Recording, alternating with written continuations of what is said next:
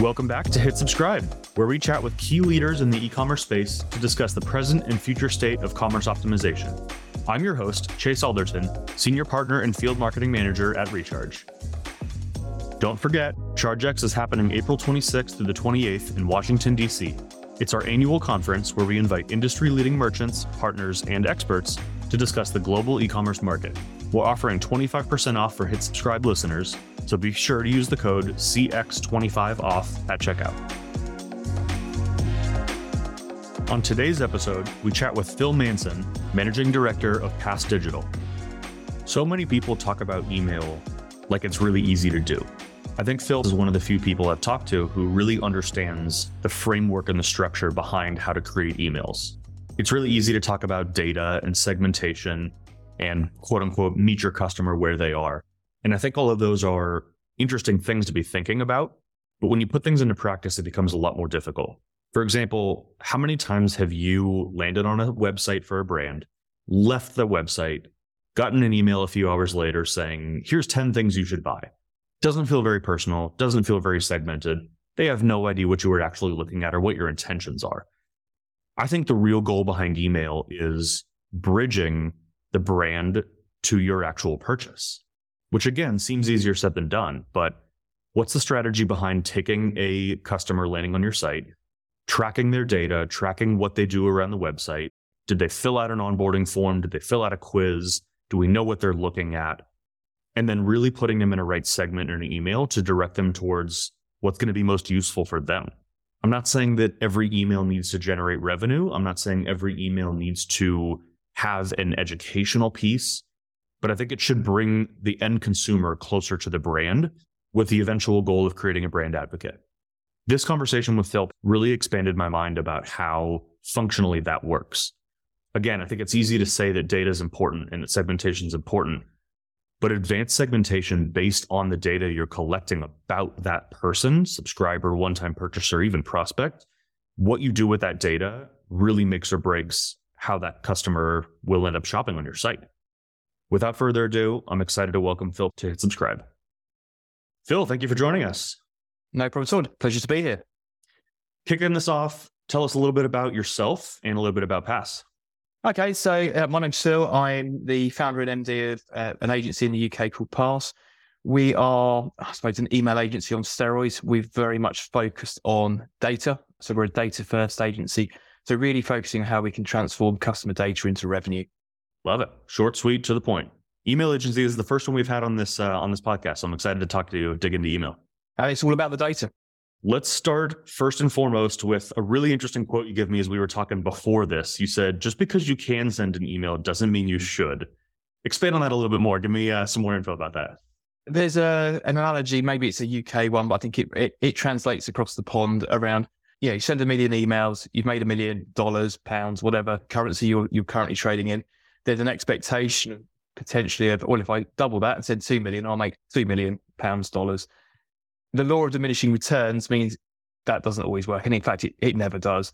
So the challenge brands have is that they've got so many messages they want to send, but the customer doesn't want to receive all of them. So how do you start to go through that process and go, just because we could send it, should we send it? And that prioritization and thought process is key for growth moving forward, is in my view. So this is where we get into kind of advanced segmentation and the data that you were talking about earlier. So why is, and this is going to sound like a really basic, really dumb question, but why is data so important? What do you use the data for to make those decisions on when to send emails or when not to send emails? Data is key. I mean, brands are selling products, but really their IP is the customer. Without those customers, you could have the greatest products in the world, but if you've got nobody to sell to, you're never going to have a viable business. And we all know the acquisition costs from Google ads, Facebook are, increasing exponentially year on year. The retention side of organizations or businesses is key, and it's going to become more and more fruitful as brands go into that data. So for me, data is at the heart of everything. So without the data, you can't send a basic email. Without more detailed data, you can't build segmentation that can lead to greater personalization. And the more relevant we are with our customer comms based on right message, right customer, right time, the greater the chance we have of a conversion and a sale. So let's keep diving into this and keep going deeper. Right customer, right time is huge. And a lot of the kind of commentary around the industry right now is like, meet the customer where they are. And it's a fun thing to say. And it's kind of one of those, just random, ridiculous things that everyone's starting to say. But how important is it to segment and really understand, not just active subscriber or non-active subscriber, or like purchased in the past or not purchased yet? What's the importance of segmenting really deeply and understanding where they are on the site and what they're doing? Even if we go up a level from that, if a customer isn't opening your emails in the first place, what you're doing is you're running into the risk of deliverability issues, high frequency, those sort of things. So if you can't even get your email into the inbox in front of that customer, they're never going to open it. So you're just firing, into the ether. So just taking that step back and thinking about those interactions the customers had. So let's say we're selling a high value suitcase, for example. So not something you buy every day of the year. If I've just bought one, the likelihood of me purchasing another one within that couple of weeks is quite unlikely. So a bit like the car insurance, home insurance, thinking about those seasonality, you're going to review that maybe in 12 months. So again, starting to think about what those post-purchase messaging could look like is, well, actually, it's unlikely that Chase is going to buy another suitcase, but he might have a family member who might buy one. So how can we do a refer a friend type message? So again, it's not just about getting you to buy another one, but it's about that referral piece through as well. So for me, segmentation comes part of that. It's understanding your business and your brand. If you're a fast-paced consumer goods, you're selling dog food, £50 a month. We know that customer's got a large breed dog. They're going to be buying more regularly, bigger items. You can change the comms and the frequency can go up. I've mentioned the suitcase. Is that a reduction in frequency? So again, it's about tailoring the messaging based on the product life cycle and where your customer is in that buying journey. I've always been such a fan of education as well as the focus of an email, where obviously there's a CTA, but instead of like, hey, I know you just bought a suitcase, let's buy another suitcase, or, refer your brother to buy one right now. Yeah. There's a lot of education that can be sent around those of like, here's how you maximize this, or here's how to keep it clean, or here's what you do if you're traveling internationally. There's a lot of other pieces you can be sending in there to add value to that customer that might not necessarily be, buy this other product right now. Yeah. I think what I see from a number of businesses, they're either a heavily commercial focused email team. So it's discount, buy, or it's the complete flip that it's a very soft brand approach and there's no real commercial value from that. My view is it needs to be a mix. You have to mix and match your comms, both, postcard solus messaging around a particular price point or a discount. But then how do you merge in that lifestyle element of, as you say, you brought this suitcase, we're going to talk about how you look after it, but also, did you know that there's a matching rucksack that goes with it? So there's a softer level of upsell that goes through that. And again, you're adding value to the customer rather than going, buy this product. I get so many emails every day that are like, look how great our product is. And you just kind of read it and think like, that does nothing for me. There's no call to action. You have no idea what I'm doing or where I am in the buyer cycle. It's just an irrelevant email.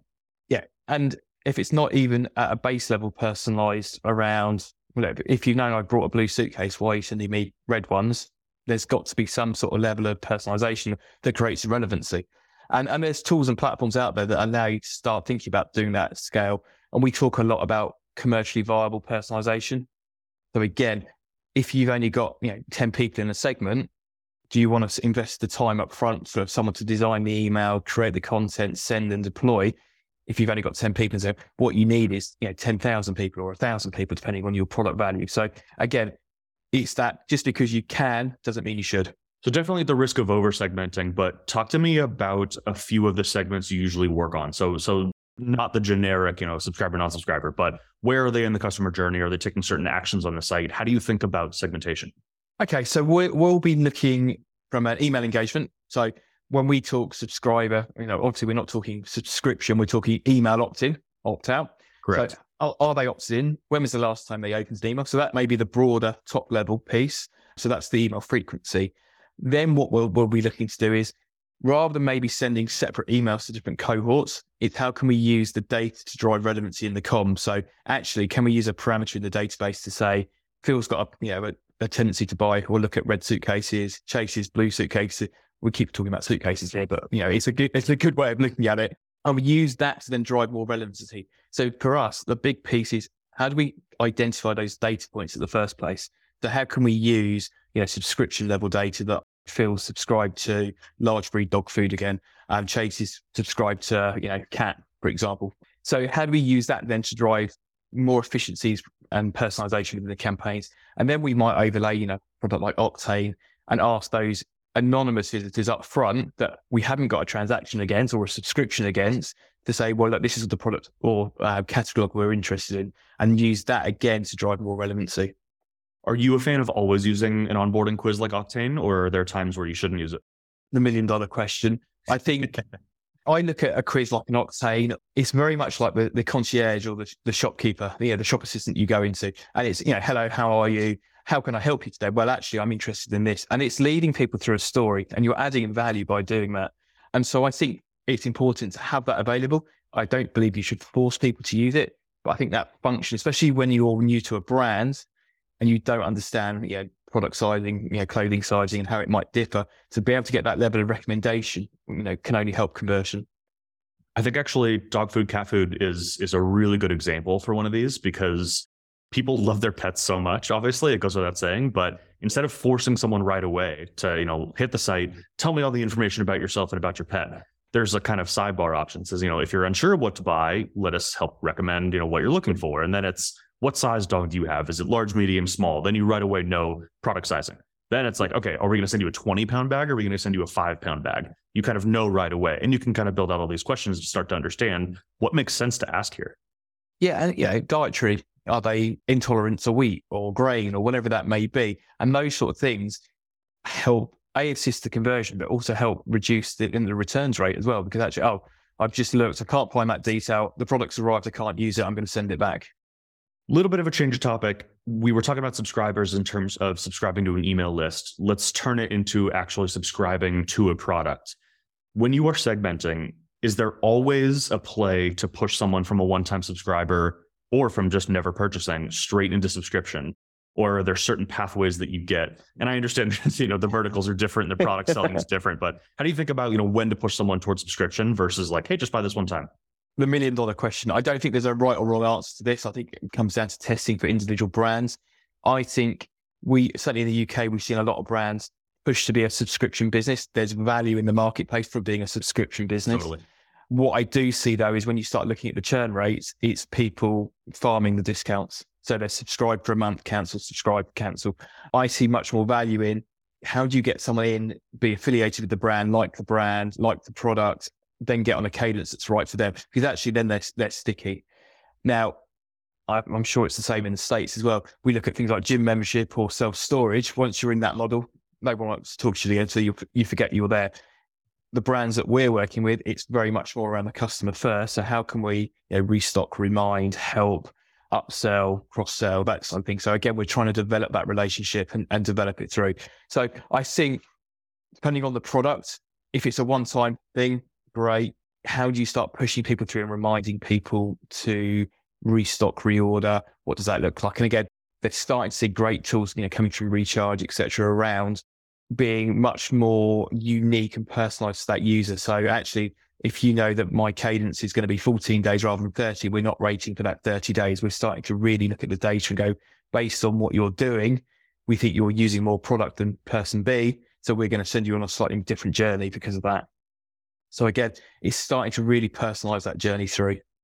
So if I could kind of wrap this up and put a bow on it at the risk of being long-winded, there is no silver bullet for putting together an email strategy. It doesn't matter if they're starting as subscribers or starting as one-time purchases or just hitting the site for the first time. Understanding the data, trying to personalize that journey for them, not for everybody en masse, but putting together one by one, where are you in your journey? That's the kind of meet the customer where they are, figuring out where that is, and then putting them on their own customized journey through your steps. And if that ends in purchasing, fantastic. If that ends in subscribing, even better. If it ends in just more education and you've got them in your email list, that's still okay as well.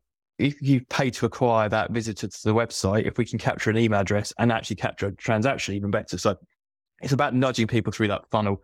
I think the other thing to bear in mind, if you're an existing, I'm not going to say legacy business, but you're an existing business without a subscription model at present, is to recognize the change in your email sales when a subscription process goes live. So actually you are going to take those best high value customers from the email channel and push them into the subscription model. So your direct revenue looks like it's gone up and your email's gone down, but actually email's doing what it should be doing. It's driving lifetime value. It's driving customer engagement. It's just meaning that channel revenue is being recognized slightly differently.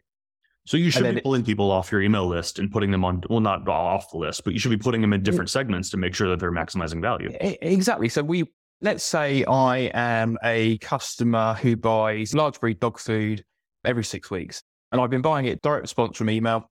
I then subscribe to that product. So that sale will go through on that transaction against email, last click in Google Analytics, but the subsequent reorders will go direct. What that means is I'm then to that product and I'm there. So what actually, as an email channel, how do we start influencing the fact that we do dog treats and we do toys and we do other things, and starting to really play on enveloping that person into that brand? So it doesn't mean that we stop. It means we change how we talk. So we need to be thinking, well, if we're going to run a deep level discount on that particular product because there's some stock in the warehouse that's going, short dates on it, do we want to offer it to those people first as an exclusive and reduce their, subscription price for the next month? Or do we exclude them? And that's a business decision that businesses will go through. But really, we want to get them onto that subscription, potentially at a discount or at full price, depending on what that looks like, and keep them there. What we don't want to do is then having them churn because there's a better offer coming through. So how do you start talking to those people based on the price point at that given point, the stock levels you've got, and where they are in their journey? There's a ton there. I can talk today. It's hard to break down to be really simple and very clear, but I think that's the point, is that there isn't really a one step, okay, you did that, now you do this. It's not a linear ABC. It's oftentimes an A, B, and then you move over to 2, 3, 4, and then you move back over to D, E, F, G. And it's kind of bouncing back and forth between, customization and products, and what are you looking to sell? Is it a cross sell? Is it an upsell? Is it a win back? Did they cancel? Are they subscribed for 8 months in a row and you're on month 9? Like, there are so many different options here. There really isn't a way to do it other than just look at your data and personalize it. Exactly. And you might, the journey might go A to Z or A to Z to the Americans in the audience. It's counterproductive to try to do A, B, C, D, E in that order. What we might do is A, H, P, R, and then we'll go back and back to as the data allows us to, and the revenue's there, and it's cost effective and commercially viable to do so. So hitting those broader milestones is more important than the granularity up front, and then starting to test and learn off those pieces of data as they come through. Let's shift to post-purchase a bit more. I know we've kind of been talking in and out here, but curious about your take on loyalty. I know that the standard kind of loyalty points is, maybe the standard, but may not be the best opportunity for a lot of the subscribers. What's your take on loyalty? We had this very brief conversation before. I think, like a lot of these things, people go out and buy a loyalty app or a loyalty platform and believe they've got a loyalty program. I don't believe that's the right case. We've got other brands that say, we want to think about loyalty, but we don't want a loyalty program. So actually, how do we identify what are the traits of a loyal customer? That's the first piece. And it's not the fact that they've given you your email address and we're going to give them 20 points. It's how do you identify those traits and how do you reward that behavior? So actually, high value product, I might buy once a year from a brand just before Christmas or for my wife's birthday. I'm a loyal customer. It's just my transaction is once a year. It's not once a quarter. But how do I get recognition for that over a prolonged period of time? And how can that brand start to maybe convince me to buy twice a year? For me, that's how that loyalty starts to nudge you towards that. And it could be as simple as changing tone of voice in emails and personalization and welcoming me back. So starting to treat me differently in the content and copy rather than points being prizes.